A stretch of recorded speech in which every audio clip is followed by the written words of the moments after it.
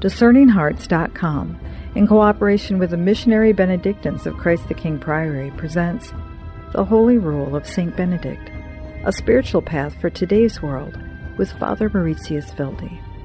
Father Mauritius did his philosophical, theological, and doctoral studies in Rome. He is the author of numerous books, including I Want to Understand You, Encountering Foreign Worlds with the Little Prince, The New Image of God's Image, Meister Eckhart on Image and Theology, Peter and Paul, Models of Decision-Making, and On the Way, Benedict's Journey for Spiritual Maturity. Father Mauritius also serves as the prior of Sant'Anselmo in Rome. The Holy Rule of St. Benedict, a spiritual path for today's world, with Father Mauritius Wilde. I'm your host, Chris McGregor. Father Mauritius, thank you for joining me. Thank you. So good to see you again and to hear you again. For those folks who have been following us for, I can actually say, many years now, we find ourselves actually recording this in a very unique setting, don't we? Someplace different, far from the heartland of Nebraska. Mm-hmm. Yes, you had the chance to come to Rome. This is where I live now. I've been living here for 2 years here at Sant'Anselmo, which is the Benedictine center here in Rome. And so it's just wonderful to see you here and to talk about spiritual things and meditations together with you. You have brought forward a new work that has given you insight in a particular area of our lives. I find it so compelling, and I'm very anxious to be able to bring this forward to everyone. Why don't you share that? Thank you. I would love to share this with you. I just published a new book in German. I hope that not before long there will be also an English translation. But this book is on soberness. I want to explain a little bit how I found this topic, or how this topic found me. I was so tired of the things I was hearing, listening, and watching through the media. Our world has become so heated. Emotions, wherever you look. And I was wondering, what would be a good remedy in this situation? And it came to me, one remedy could be soberness. Just to be sober, kind of to cool down a little bit. And as I was reflecting on this, I made a discovery. The German word for soberness is Nüchternheit. Sober is nüchtern. And this word actually comes from a Latin word, nocturnus. And that means at night. So soberness has something to do with the night. Interesting enough. And then I did a little research and found that originally this word comes from the monastic context. It is a monastic virtue, soberness, originally. And this is how I kind of started to dig deeper and to try to bring to light what that all entails. No, you brought up an interesting example that you said that this particular scene we've seen in movies. We see those kind of movies and imagery all the time today. Yes, we see this in the news, and it's actually being played out. God help us all when those occur. We actually pay money to go to theaters and watch things like this on cable, and we call it entertainment, Father Mauritius. Mm-hmm. When I continued to develop this idea, I thought this book will never sell because it's not a very sexy title, right? Soberness. So this is really something that does not attract. It's kind of the opposite of what attracts. But it attracted me. I wanted to know, how does soberness taste? There's a taste to soberness. It sounds a little bit paradox. and there's a good taste to it. And actually, the first thing I came across was kind of a negative example, an example where I found this is exactly the opposite. This is the lack of soberness. And this is where I started my reflection. And I found this in the Holy Scriptures in the Gospel of Mark, the 6th chapter. And if you don't mind, I would like to read that to you. Oh, please do. We read, Herod was the one who had John arrested and bound in prison on account of Herodias, the wife of his brother Philip, whom he had married. John had said to Herod, "It is not lawful for you to have your brother's wife." Herodias harbored a grudge against him and wanted to kill him, but was unable to do so. Herod feared John, knowing him to be a righteous and holy man, and kept him in custody. When he heard him speak, he was very much perplexed, yet he liked to listen to him. He had an opportunity one day with Herod on his birthday, gave a banquet for his courtiers, his military officers, and the leading men of Galilee. Herodias' own daughter came in and performed a dance that delighted Herod and his guests. The king said to the girl, "Ask of me whatever you wish, and I will grant it to you." He even swore many things to her, "I will grant you whatever you ask of me, even to half of my kingdom." She went out and said to her mother, "What shall I ask for?" She replied, "The head of John the Baptist." The girl hurried back to the king's presence and made her request. "I want you to give me at once on a platter the head of John the Baptist." The king was deeply distressed, but because of his oaths and the guests, he did not wish to break his word to her. So he promptly dispatched an executioner with orders to bring back his head. He went off and beheaded him in the prison. He brought in the head on a platter and gave it to the girl. The girl, in turn, gave it to her mother. When his disciples heard about it, they came and took his body and laid it in a tomb. This is a terrible story. And I must tell you, in a way, I'm happy that this story is in the Holy Scriptures, because it allows us to accept that those terrible things really happen in this world. It's just a reality. Maybe not as drastic as here, but sometimes similarly drastic. We see here what happens when people are not by themselves. Basically, all of them were not by themselves. Herod, he was torn. On one hand, he was fascinated by John. He loves to listen to him. On the other hand, John reminds him of his guilty conscience. Fear is a big factor in this story.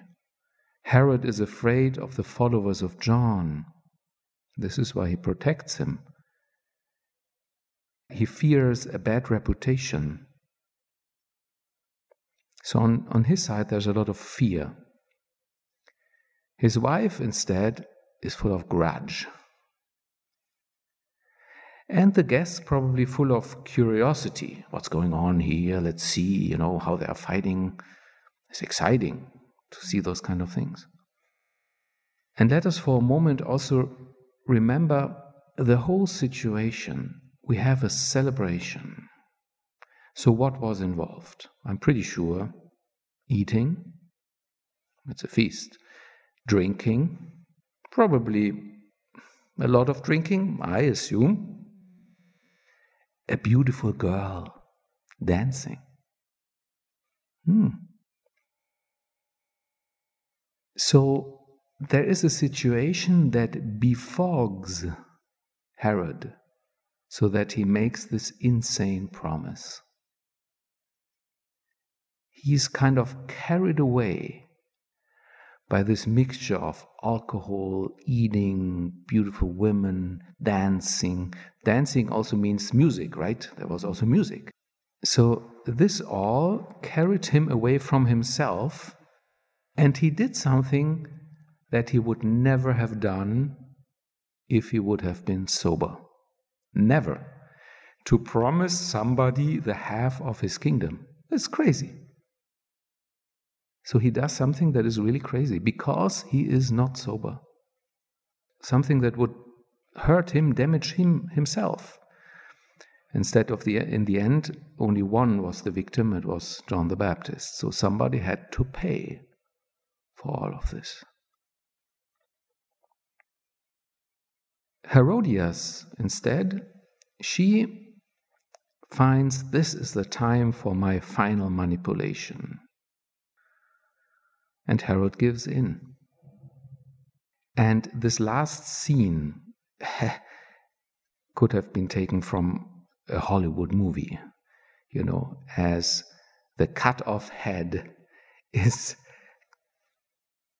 carried in on a silver platter, probably still bleeding, in the midst of half-naked, half-drunken people.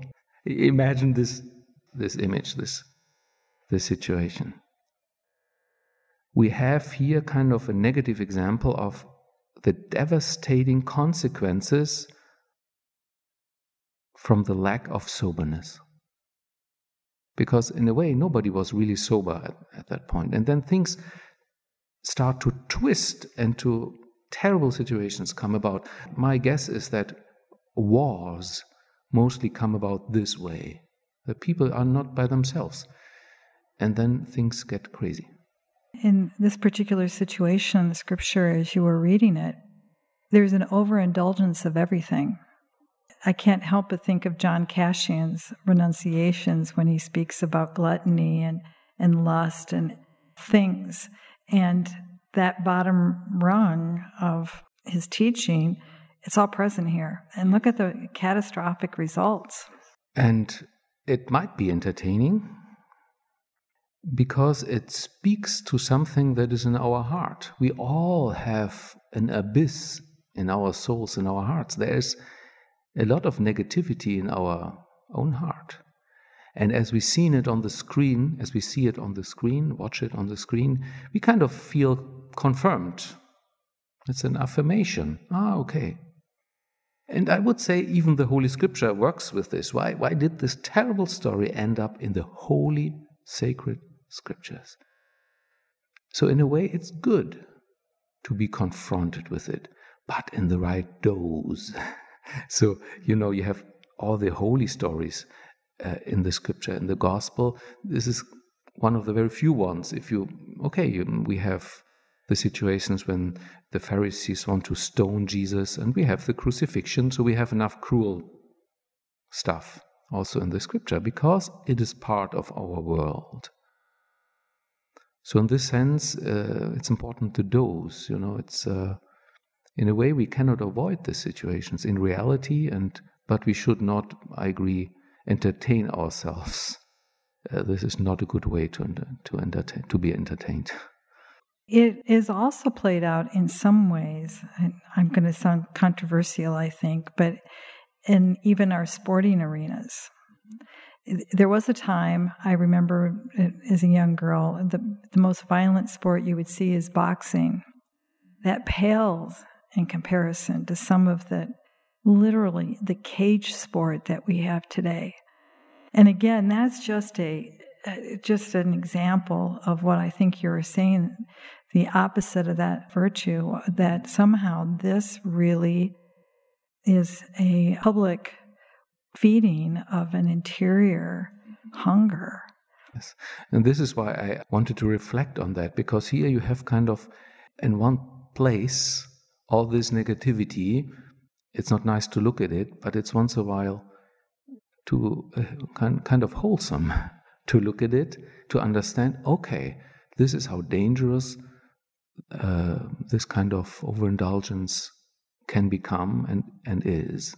And in this sense, it's dangerous, because even as a spectator, even as somebody who's just attending, you are participating. You know, all these guests, I can imagine they were kind of happy to see what's going on here, a little cruelty, because so even if you just watch, it has an effect. So we should rather watch and pray. We should rather, with our positive thoughts and staying connected with God, we should look at all these situations. And that brings me to the positive side and image of soberness. Now I want to kind of turn away from this terrible story and rather look at how does soberness taste? Soberness is more than just not drinking, not eating. It is more. It is being freed of, or at least not overly identified with, our emotions. And you named some of them already. Frustration, anger, fear, envy, sadness, curiosity, worries. Soberness means being free, being detached from these emotions. But again, soberness is even more than just an absence of. This is how we understand it mostly, right? You know, we don't eat or we don't drink, so we are sober. But what I found is there's even, when we go this way, when we try to enter into this virtue, we discover something like there's a positive quality of soberness. It's more than the absence of food, drink, and emotions. Soberness has its own taste. And when we have found it, we don't want to lose it anymore. When we have tasted how soberness tastes and feels, we want to keep it. And I want to give some examples of that. For example, I love pops and soda. And there was a time when I drank quite a bit of that. Basically, all I drank was pops. But you do this only for a period of time. Then you sense, it's too much. So it was too sweet. And I turned to just drinking water. And I loved it. I realized how good water is. Just clean, cool water. Now, when I can choose, I prefer the water over a pop. It tastes better. It has a taste. Another example, often we use the radio or television as a background noise. You know, we enter our home and the first thing we do is turn on the radio, turn on the television, because we don't feel so alone. It's kind of a accompaniment. When we stop that, when we intentionally turn off the radio, turn off the television, and stand the silence in the house, we begin to discover, it's a process, it's a journey, we begin to discover how beautiful silence is. Just silence. When you have once tasted silence, how beautiful that is if you don't hear anything. Then you want to have it again. You want to have more of it. And then the background noise starts to disturb you. Another example. I did some pilgrimages with my students many years ago on the Camino to Santiago de Compostela and in other ways. And I remember at the beginning, I often had too much in my backpack. My backpack had 12, 13 kilogram. I don't know how much that is, but it's a lot, yeah. But it was, I was young, okay, but it was just too much. And then after a while, I realized, I don't need this, I don't need that. And I got rid of many, many things. And so the more experience I had in walking and being a pilgrim, I took less and less with me. And it was freeing. It's really a sober consideration. What do I really need on my way? Nowadays it's a big trend, simplify your life. But this is exactly what I mean. If we just take with us what we need, it's kind of sober, it's not very exciting, but there's an excitement in just using this. There's a beauty in this. So the virtue of soberness poses this question: what do I take with me? What do I take in? What do I consume? This is basically the question. The virtue of soberness starts with this question: what do I take in? How much noise, how much music, how much wine, how much whatever. How much money, even money. You can even get drunk with money if you wish, by a richness and richdom. So what do I consume? We'll return in just a moment to The Holy Rule of St. Benedict, a spiritual guide for today's world, with Father Mauritius Wilde.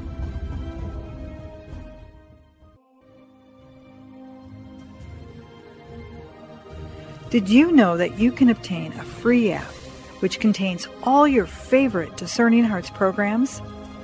Father Timothy Gallagher, Dr. Anthony Lillis, Archbishop George Lucas, Father Mauritius Wilde, and so many more, including episodes from Inside the Pages, can be obtained on the Discerning Hearts free app. This also includes all the novenas and devotionals and prayers, including the Holy Rosary and Stations of the Cross, the Chaplet of St. Michael, and the Seven Sorrows of Our Lady, all available on the Discerning Hearts free app. Visit the iTunes and Google Play app stores to obtain your free Discerning Hearts app today.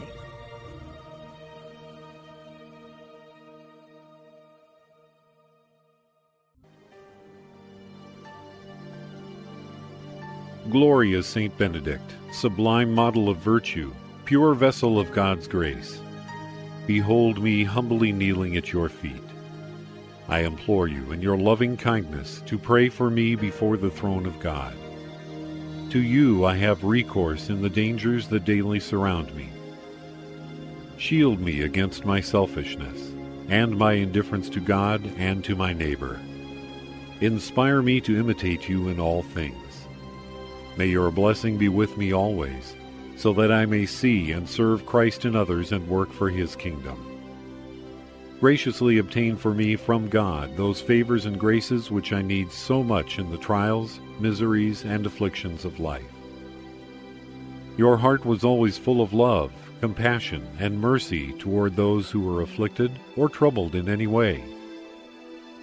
You never dismissed without consolation and assistance anyone who had recourse to you. I therefore invoke your powerful intercession, confident in the hope that you will hear my prayers and obtain for me the special grace and favor I earnestly implore.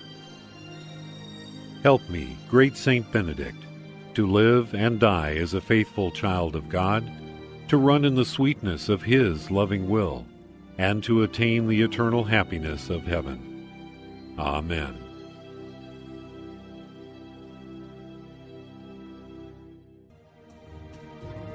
Hello, my name is Deacon Omar Gutierrez, and I want to ask you to support Discerning Hearts in a special way. We, Chris McGregor, the board, and I all know that not everyone listening can help financially. We know we have listeners from all parts of the world, and we have made a commitment since the beginning to make the truths shared through Discerning Hearts totally free. So while you may not be able to contribute financially, What you can do is certainly pray, but also give us positive reviews on whatever platform you use to listen to us. If it's iTunes, Android, Stitcher, Spotify, however it is that you get these podcasts, or if you're on YouTube and you like our videos, please give us a good rating and write a review. The more good ratings and reviews we get, the higher our profile, and the more listeners will discover us, listeners who may have the means to contribute in the future. Please consider rating us and writing a positive review today.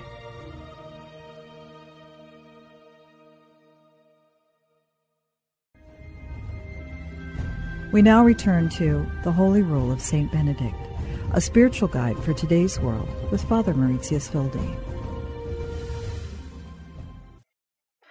I think that's an incredible insight on soberness, because I think you were right in the beginning. When we think about being sober, we think of sobering up from alcohol use. I felt intoxicated, I need to sober up. Or maybe you might stretch it to an enthusiasm about something, and I need to quell my disposition. But I think that's very true. And it sounds as almost like those other things, whether it's having to have a lot of news. I have to know the news. And I need to have music on in the background. It's sobering up from those things we use to intoxicate ourselves, or to, another way of saying it is self-medicating. Mm-hmm. I'm glad that you bring this up, because one chapter in my book is actually on sobering up from news. There is a kind of inclination in us that we want to have the latest news, and we kind of cannot live without having this latest. But do we really need it? And it has an effect on us in one way or the other. I want to share with you how this monastic virtue was thought from the beginning. As I said, the word soberness, Nüchternheit, comes from nocturnus, nightly, at night. So the monks abstained, and still abstain, from eating and drinking during the night. This is where the word comes from. The monks did not eat and drink at night, so they were nocturnus, they were sober. Why? Very simply, because they wanted to be open and prepared for the reception of the Holy Eucharist in the morning. They wanted to be ready to receive God instead of consuming wine and all kinds of food or whatever. They wanted to stay empty, if you wish, and to be ready to taste God. So in the past, we had this rule in the church that from midnight on, when you wanted to go to Mass, you had to stay sober.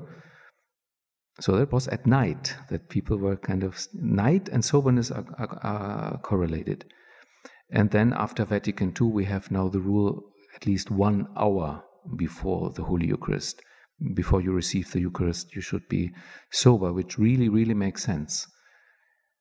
And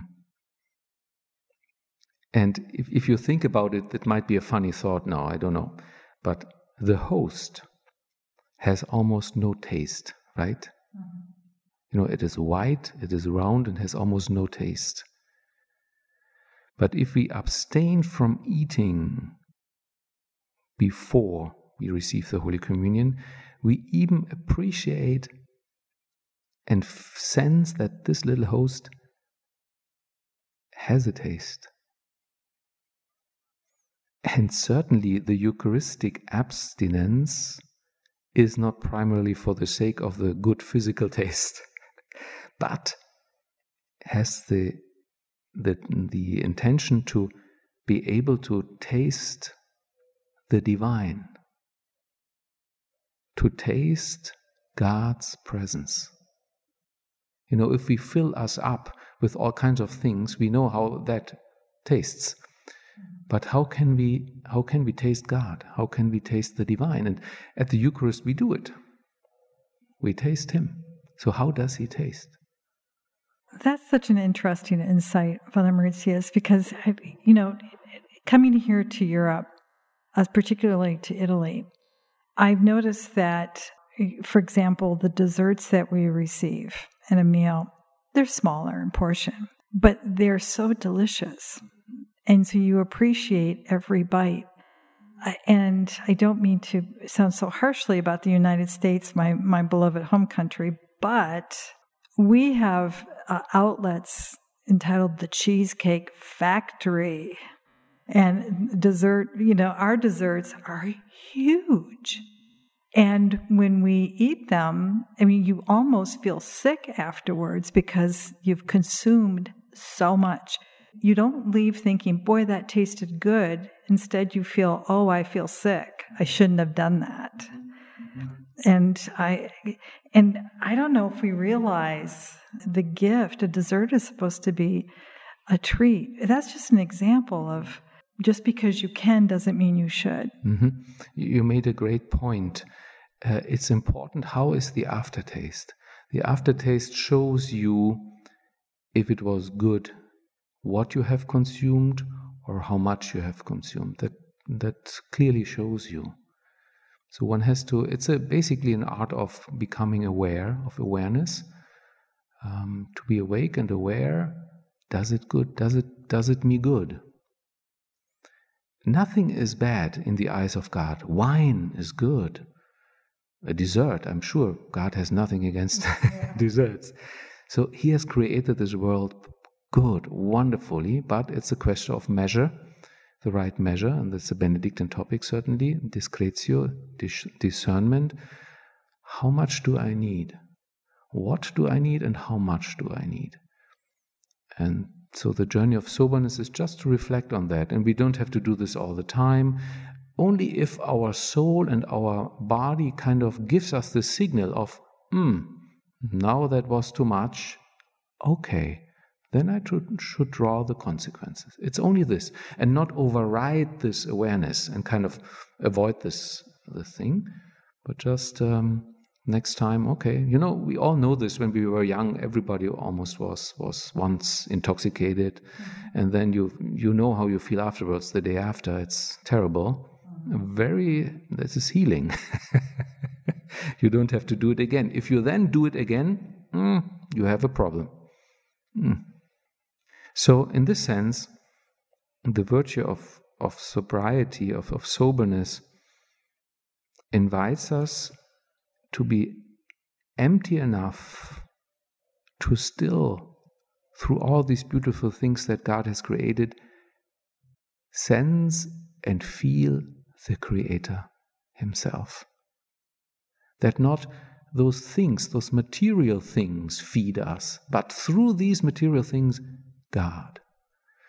But in order to do this, we have once in a while even to stop consuming, and that means to fast, or to really restrain from certain things. And this is basically the way of the monk. The monk restrains from many things, not as a goal in itself, but because he loves so much the taste of God. He loves when he, like an empty vessel, recognizes and experiences that God Himself enters into his soul, that it is Him who fills me totally. One of the mechanisms today that brings us so much what it is you've alluded to in the beginning with your example of John the Baptist, and it was essentially a party of people, maybe you could call it a small mob of people, who were fed in so many different venues. In today's world, we have this mechanism of a smartphone or a tablet or something that connects us socially and makes us into maybe what we could call a mob, a small mob, or even a large one. That's a danger, isn't it, Father Mauritius? This is an excellent analogy, an excellent observation. Yeah, I've never connected this so strongly. Yeah. In order to complicate the thing a little bit, I want to also add that sometimes not only negative emotions can make us drunk. That means anger, fear, sadness, but also positive emotions can befog our mind and steal our soberness. Let me share you a story, an example.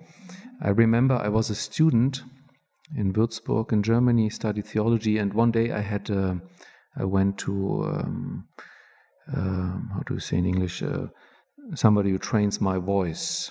Vocal instructor. Yes, a vocal instructor.